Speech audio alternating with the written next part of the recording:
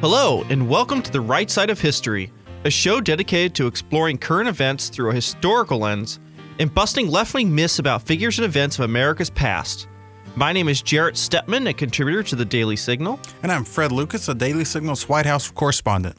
And this week we are, I guess in some ways, following up from our last episode, which we talked about what makes America great. I think that there are very specific reasons, and I think we addressed that. But in this episode, we're gonna address something very specific that makes America great, which is the Declaration of Independence, our from our nation's founding. The kind of that, along with the Constitution, makes up the two, I think, core documents that make America what it is today, and something that unfortunately a lot of Americans don't have a lot of understanding of. They may know, of course, the most famous lines, "All men are created equal," from the Declaration, but they don't know a lot about its history, why it was created, and sadly, many don't even know who wrote it, which is, I think, a little bit of a sad thing, Fred. But you know, we've seen a lot of these kind of polls, and does seem to be a lot of ignorance about the Declaration, or kind of country's founding, right? Well, there's I mean, even to some degree, even on both sides, I think Senator Mike Lee, who we're going to talk to in the program, writes about in his book a little bit that even on the right, even with the Tea Parties, they talked a lot about the Constitution, but people didn't talk as much about the Declaration of Independence, which is the reason we have a Constitution, the reason we have a country, really, and so that, and the principles laid out in the Declaration of Independence are, you know, the kind of the moral backbone and underpinning of the Constitution. That's right. And as Fred mentioned, we were actually on this podcast going to have a chance to talk to Senator Mike Lee, who has a new book out about the Declaration of Independence, which is kind of the basis of the show, and it's an important thing. And I think, Fred, what is really important about this, and I like the fact that he highlights the Declaration, and we celebrate in our country the Constitution and Declaration. These are things that make America unique. They make us different. I think America has a long-term culture. It has a long-term history that is developed even before the Declaration and the Constitution. In some ways, the American civilization has been around much longer than that. But these two things, of course, America's separation from Great Britain and the creation of the Constitution, mark us out as unique. I mean, we are not simply a offshoot of British civilization. I think we are something that's unique. And the founders, I think, quite brilliantly put in the Declaration. Of course, this is the work of Thomas Jefferson. Some ideas that make us different, that set us apart from other nations, and kind of declares what America is supposed to be. Not necessarily everything that America is, but what we hope to be. Isn't that right? Yeah. And clearly it wasn't what America was at that time, and in many ways it still isn't, but it's that aspiration. And as we said before, on I think a previous show, we talked about America is, you know, rare among nations, and that it was built on an ideal, built on principles, as opposed to rather than conquest or territorial seizing land in some way. So. Absolutely. It's interesting. Of course, America is a very rights-based country. I mean, I think that's a very important thing. We base this idea of the kind of natural rights. You know, all men are created equal. They are endowed by their Creator with certain inalienable rights. And I think Americans, you know, what exactly those rights are is oftentimes comes to great debate in this country. I think we're currently having one of those debates over the issue of abortion. I mean, we're talking about whether or not you have equal right to life, which many would say would be the right of the highest priority, even more than a right to liberty. I mean, that's a pretty fundamental thing. And I think, you know, taking these issues very seriously, I mean, based on what we are as a country, I think, you know, obviously the Declaration of Independence was written at a time in which everybody knows that slavery was very much apparent, you know, but what did that mean when we declared that all men are created equal? Obviously, that gives, in large part, a poison pill to slavery, which, of course, was eliminated at the end of the Civil War. But this isn't something that just pertains to the debates that happened in the first 70-plus years of the Republic and was over when, of course, slavery was abolished in the Great Civil War that we had. But it applies to Americans today as well. And I think that's and we're certainly going to get into that with Senator Lee, is why our Constitution, which he calls in his book our lost Constitution, our Declaration, which he calls our lost Declaration, still applies to Americans today, because in many ways some of our rights are being violated. Our government has changed in ways that are dangerous to the liberties of the American people. This is ultimately what makes us great. I mean, something he gets into in the book, which I think is actually very interesting, the notion of negative rights and positive rights. And usually we don't necessarily like the word negative, but in this context, it is a good thing. It's a negative as to what the government cannot do, because now we have this notion of a right to free college, a right to free healthcare, a right to free abortion, as you say, a right to whatever, which the word right in some ways has just been thrown out and expanded, and the way you reach that right to give everybody everything for free is have a large collectivism, large all-encompassing government, which can essentially take away liberty. So right, and that's the problem in which I think positive rights, which is a term that's taken on. I would have probably preferred to phrase it a different way, but positive rights, negative rights, it's that's I think is a problem when you're looking at liberty, because in terms of how much the government can expand and what they can take away from you in order to give you so much for free. Absolutely. I think the maybe good way to put it is, in one sense, you have kind of the modern notion, which really ultimately is privileges granted by government as opposed to rights that you are born with. They're endowed by your Creator, endowed to you by God. You're born with certain rights. I think that is the distinction between how the founders maybe saw rights, and certainly many generations of did, and how rights were kind of redefined, especially during the Progressive era, to be simple grants by government. You know, you can almost conceive any kind of right. I have a right to an education. I have a right to a house. I have a right to this and that. And while all those things may be obviously good things, what makes it a right itself, something that can't be deprived to you? And I think the problem with all those things is those things can be deprived. Somebody had to build the house. Therefore, somebody can have a right to your labor to say that, well, you have to build a house for somebody else. And I think that in some ways was the basis. It was just the opposite. I mean, when Abraham Lincoln talked about the abolition of slavery, he was saying that, the problem was, I work, you eat. It was somebody had a right to your labor. And I think that is something that we have a real danger of today, is conflating these ideas about what rights really mean. But I think we're going to switch gears here and really move on to the kind of primary part of this episode, which is talking to Senator Mike Lee about his book and why we need to recapture this declaration, which many Americans sadly don't have much of an understanding of and really should come to an understanding of. And I think he does a good job of laying out why the Declaration came to be, why it was so important, and why it speaks to us today in modern American history. So now we have the pleasure of being joined by Senator Mike Lee, who has written a new book. This is actually his second book, Our Lost Declaration, America's Fight Against Tyranny from King George to the Deep State. Thank you so much for joining us. Thank you. Pleasure to be with you. So we'll go right into, why did you write this book? Obviously, the Declaration of Independence is, it is the seminal event of American history. Why did you think that Americans need to recapture a lost declaration? It's occurred to me a lot lately that especially younger Americans are losing touch. They're losing a connection with the principles of our founding. And I've written a couple of books about the Constitution. As I was writing those, it kept occurring to me, in order to fully understand and implement and protect and defend the Constitution, you have to understand the Declaration.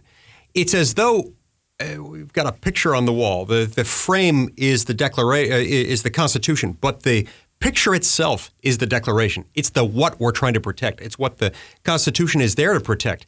It states and identifies the inherent dignity of the human soul and the rights of human beings as against government.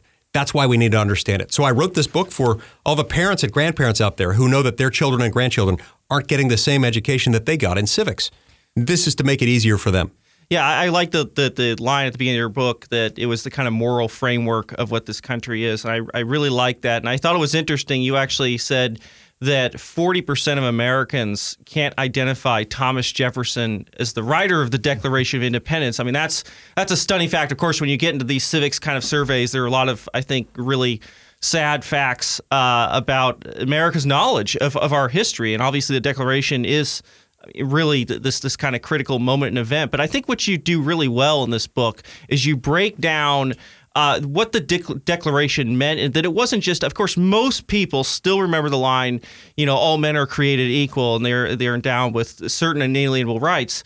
But you really break down the things that led up to the revolution, to the leading up to the Declaration of Independence. This wasn't something that was done for light and transient causes. I think there are too many people think, were Americans really that oppressed at the time? And I think you make a very convincing case that, yes, they were. I mean, there were so many really violations of America's rights. It's what Jefferson kind of broke down in the less well-read part of the Declaration. Can you kind of explain what Americans were going through at that time and why it led so many to believe that independence was necessary? Sure.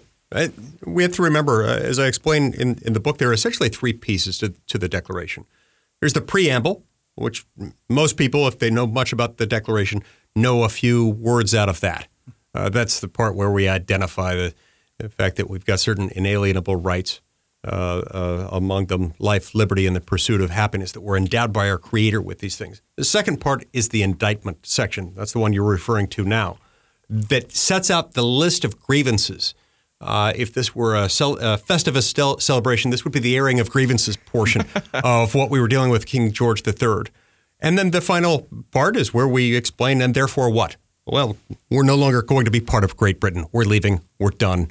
Don't let the door hit you on the way out.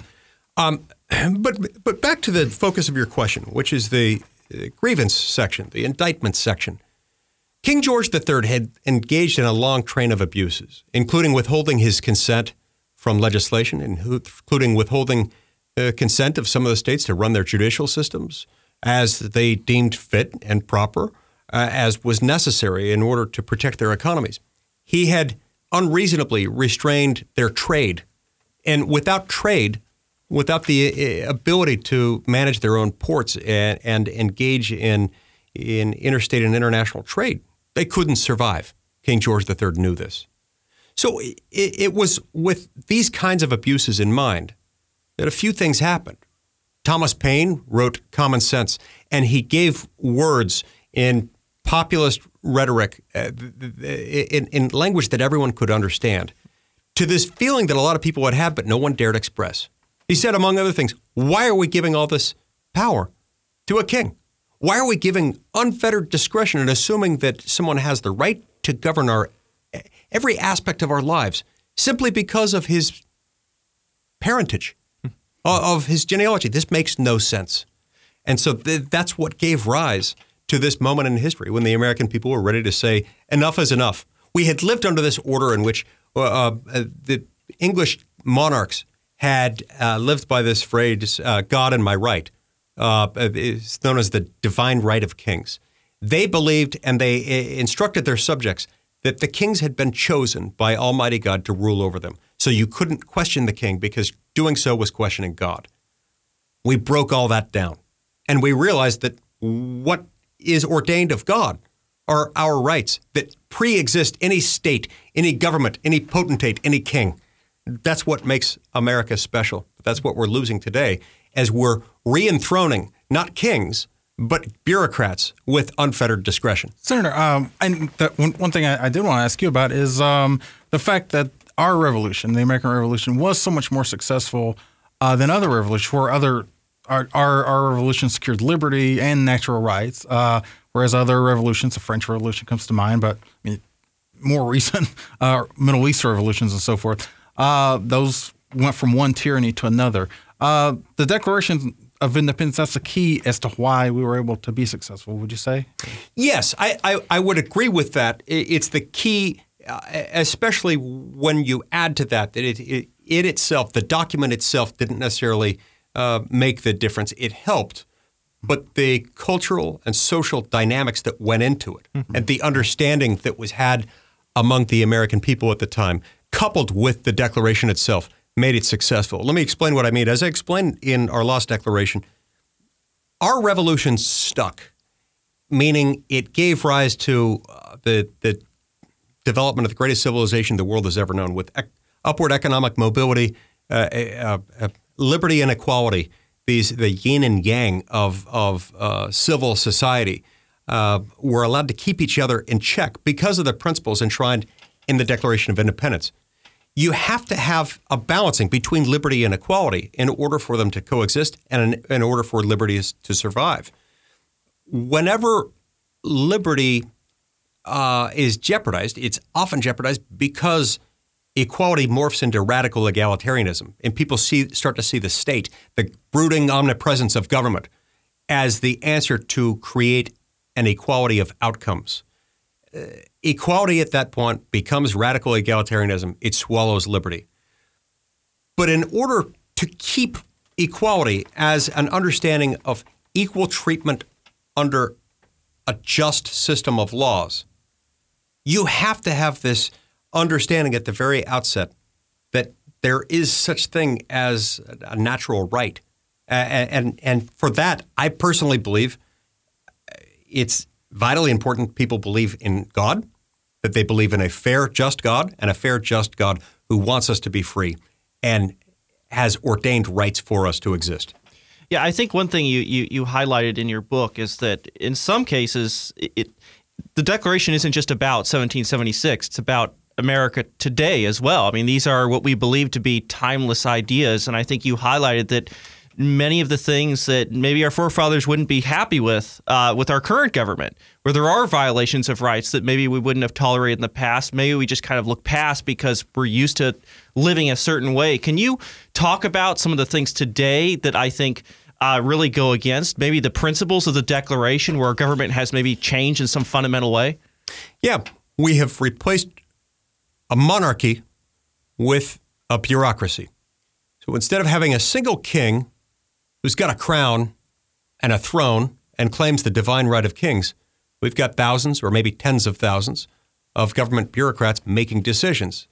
And they are deferred to not because of this theory of the divine right of kings, but because of our secular faith, for lack of a better word, in the rule of the experts. And that becomes a real problem. Anytime you're just asked to defer to someone because they're the expert and, don't bother me with the details, that's a real problem. And especially when you take that person, here the government bureaucrat, the federal regulator, that person, unlike federal lawmakers, cannot be fired. You can fire any member of the House of Representatives every 2 years. Any member of the Senate, 1/3 of all senators are up for re-election every 2 years in staggered 6-year terms. You can fire us. You cannot fire the unelected, unaccountable bureaucrat. It's almost impossible. The problem is itself not with the bureaucrats, who, by the way, make everything you buy more expensive, who impose $2 trillion in regulatory compliance costs on the American economy. And contrary to popular belief, those are not borne by America's top 1%. They're borne disproportionately by America's poor and middle class. But those costs are levied by regulators who have been empowered by Congress. So counterintuitively, even though the problem is power accruing to these bureaucrats, the problem isn't the bureaucrats themselves, most of whom are hardworking, well-educated, well-intentioned, and highly specialized. The problem is Congress. Congress, over the course of the last 80 years, has chosen to delegate its lawmaking power rather than exercise it. It's easier to secure perpetual re-election if you're not passing actual laws.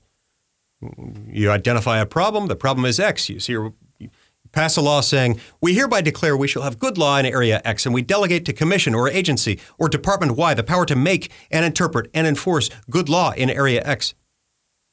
You're going to have a problem. That's a recipe for tyranny. It's our own modern day form of a monarchy. Only instead of being a monarch, we've got a government of expertise, a tyranny of the expertise, a tyranny by the bureaucrats, a soft tyranny with a smiley face, but a tyranny nonetheless.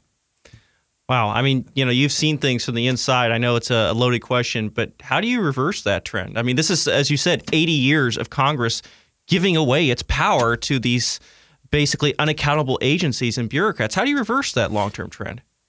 The answer to that question is stunningly simple, which is people have to realize what's happening. That I genuinely believe that is the only impediment. And yeah, it creates a fairly daunting challenge because so few people have that understanding today. And yet it's relatively easy to explain. I find that anyone over the age of about 12 can be made to understand this. They have experience with following rules at home and in the classroom and sports teams and things like that. They can explain what happens when rules are made not by those that they choose, but by someone over whom they have no influence. That becomes a problem. It's one of the reasons I wrote this book. I believe that if we start talking about it, if we just re-educate the American people, we just inform them about what their rights already provide for, what our existing governing document, including and especially the Declaration of Independence, those principles outlined in our Lost Declaration, we can reclaim the government that's already ours. We don't need a revolution. We don't need to even change our system of government. We've already got that frame in place. We just have to have a clear, unobstructed view of the picture within the frame. That's what this book is about. Senator, there's so many on the left that seem to look to Thomas Jefferson and other founders and look to their flaws where they didn't live up to America's ideals in the Declaration of Independence and the vision, and say, well, these people were imperfect, so it almost seems like you could throw out the vision and ideals, which in many ways are perfect, with the imperfections of those people who articulated that. Is that a major problem among progressives? Yes, absolutely. I talk about this a fair amount in my book. I discuss it, especially in Chapter 9 of the book, where we talk a little bit about Thomas Jefferson and talk about the fact that he tried to eliminate slavery, first as a young legislator in the Virginia colonial legislative body where he served, and then later in the Declaration of Independence. He was flawed. Yeah, he made a lot of mistakes, and yeah, he didn't free his own slaves even after he died. George Washington at least made arrangements for his slaves to be freed after he and Martha had passed, and they did. Jefferson didn't do that, and I consider that tragic. But he nonetheless deserves some credit for acknowledging way ahead of his time that this was immoral, that it was barbaric. One of the things I like about Chapter 9 is that in Chapter 9 I'm able to expose the fact he pointed out that King George III deserved some of the blame for slavery. King George III had sort of encouraged the slave trade. It was good for King George III. And that was one of the reasons why America fell into this trap. Yeah, I think it's interesting to me. I think of the words of Abraham Lincoln saying that Jefferson's words are a stumbling block to tyrants. And I think that seems to be the case. Obviously, in Jefferson's day, it was a case against the institution of slavery, which he was a part of. But it's also something for us now. We kind of accept some of these tyrannies in the modern world. That Jefferson's world is imperfect as a man as he was. His ideals really can speak to people at all times, in all parts of history. They are just true and they are just. And they present to us the possibility of rebirth and something I think a lot of Americans hope for now. Maybe they did in 1860 as well. But this idea that while we may have gone down a bad path, that America is redeemable because of the things that are in the Declaration, as you called it, the moral framework that maybe Americans just need to better understand in their everyday lives. How do we bring that message to more people? Because it seems like a lot of people are very much uninformed these days. We see these polls about civics. What's the way to really bring back this idea of civics and teaching of American history from you could say a positive perspective? How do we do that for the American people where there is unfortunately, a lot of ignorance in this country now? There is a deep and systemic problem with our public education system, especially as it relates to the instruction on matters of civics. That's a challenge that we've got to deal with. And rather than trying to deal with that through government and through the public education system directly, my hope is that people can go around that. just as in, and no, I don't want to compare myself to Thomas Paine. I cannot hold a candle to him. But I'll draw a parallel there in that at the time that Common Sense was released, it wasn't like they had to put this into any school system's curriculum. People just read it and they talked about it. And it wasn't just the book itself, it was the ideas in the book. When you look at the fact that we have so much going for us, so much of what was in the Declaration has already succeeded. Jefferson, in many respects, still won, even though he lost the battle to keep the anti-slavery language overtly in the Declaration of Independence. He still kept in there this principle that all men are created equal and that they're endowed by their Creator with certain inalienable rights. That itself made its way into what became the 14th Amendment and the Equal Protection Clause and the other Civil War amendments as well. And so we've got some real record of success. Times it's been more gradual than we would like, but we have succeeded in achieving so much of what the Declaration set out to do. It's relatively easy for us now. It would be easy for us if we'll just reclaim the language. We'll just reintroduce the rhetoric so that people can realize that it's true. It's right, and it works. It has worked in the past, and it will work in the future. But we have to reincorporate it into our national political discourse. And I think that's going to mean it has to happen at the family level, at the community level, the neighborhood level, where people just have these conversations organically rather than waiting for the government to instruct us. Absolutely. Well, Senator Lee, thank you so much for being here. Thanks, we really appreciate it. Again, the name of the book is Our Lost Declaration, America's Fight Against Tyranny from King George to the Deep State. Thank you so much. Thank you very much. So thanks again to Senator Mike Lee for joining us on our podcast. I think his book is very much enlightening. It's certainly worth reading for every American. And thanks to you for joining us on the right side of history. If you'd like to listen to past and future broadcasts, you can also check us out on iTunes, SoundCloud, Stitcher, or the Daily Signal website. Also, take a look at the Daily Signal's Facebook page for when we air our next program. And if you are further interested in our work, check out my Twitter, @Jarrett Stepman, and Fred's Twitter handle, @FredLucasWH. Thanks again for listening.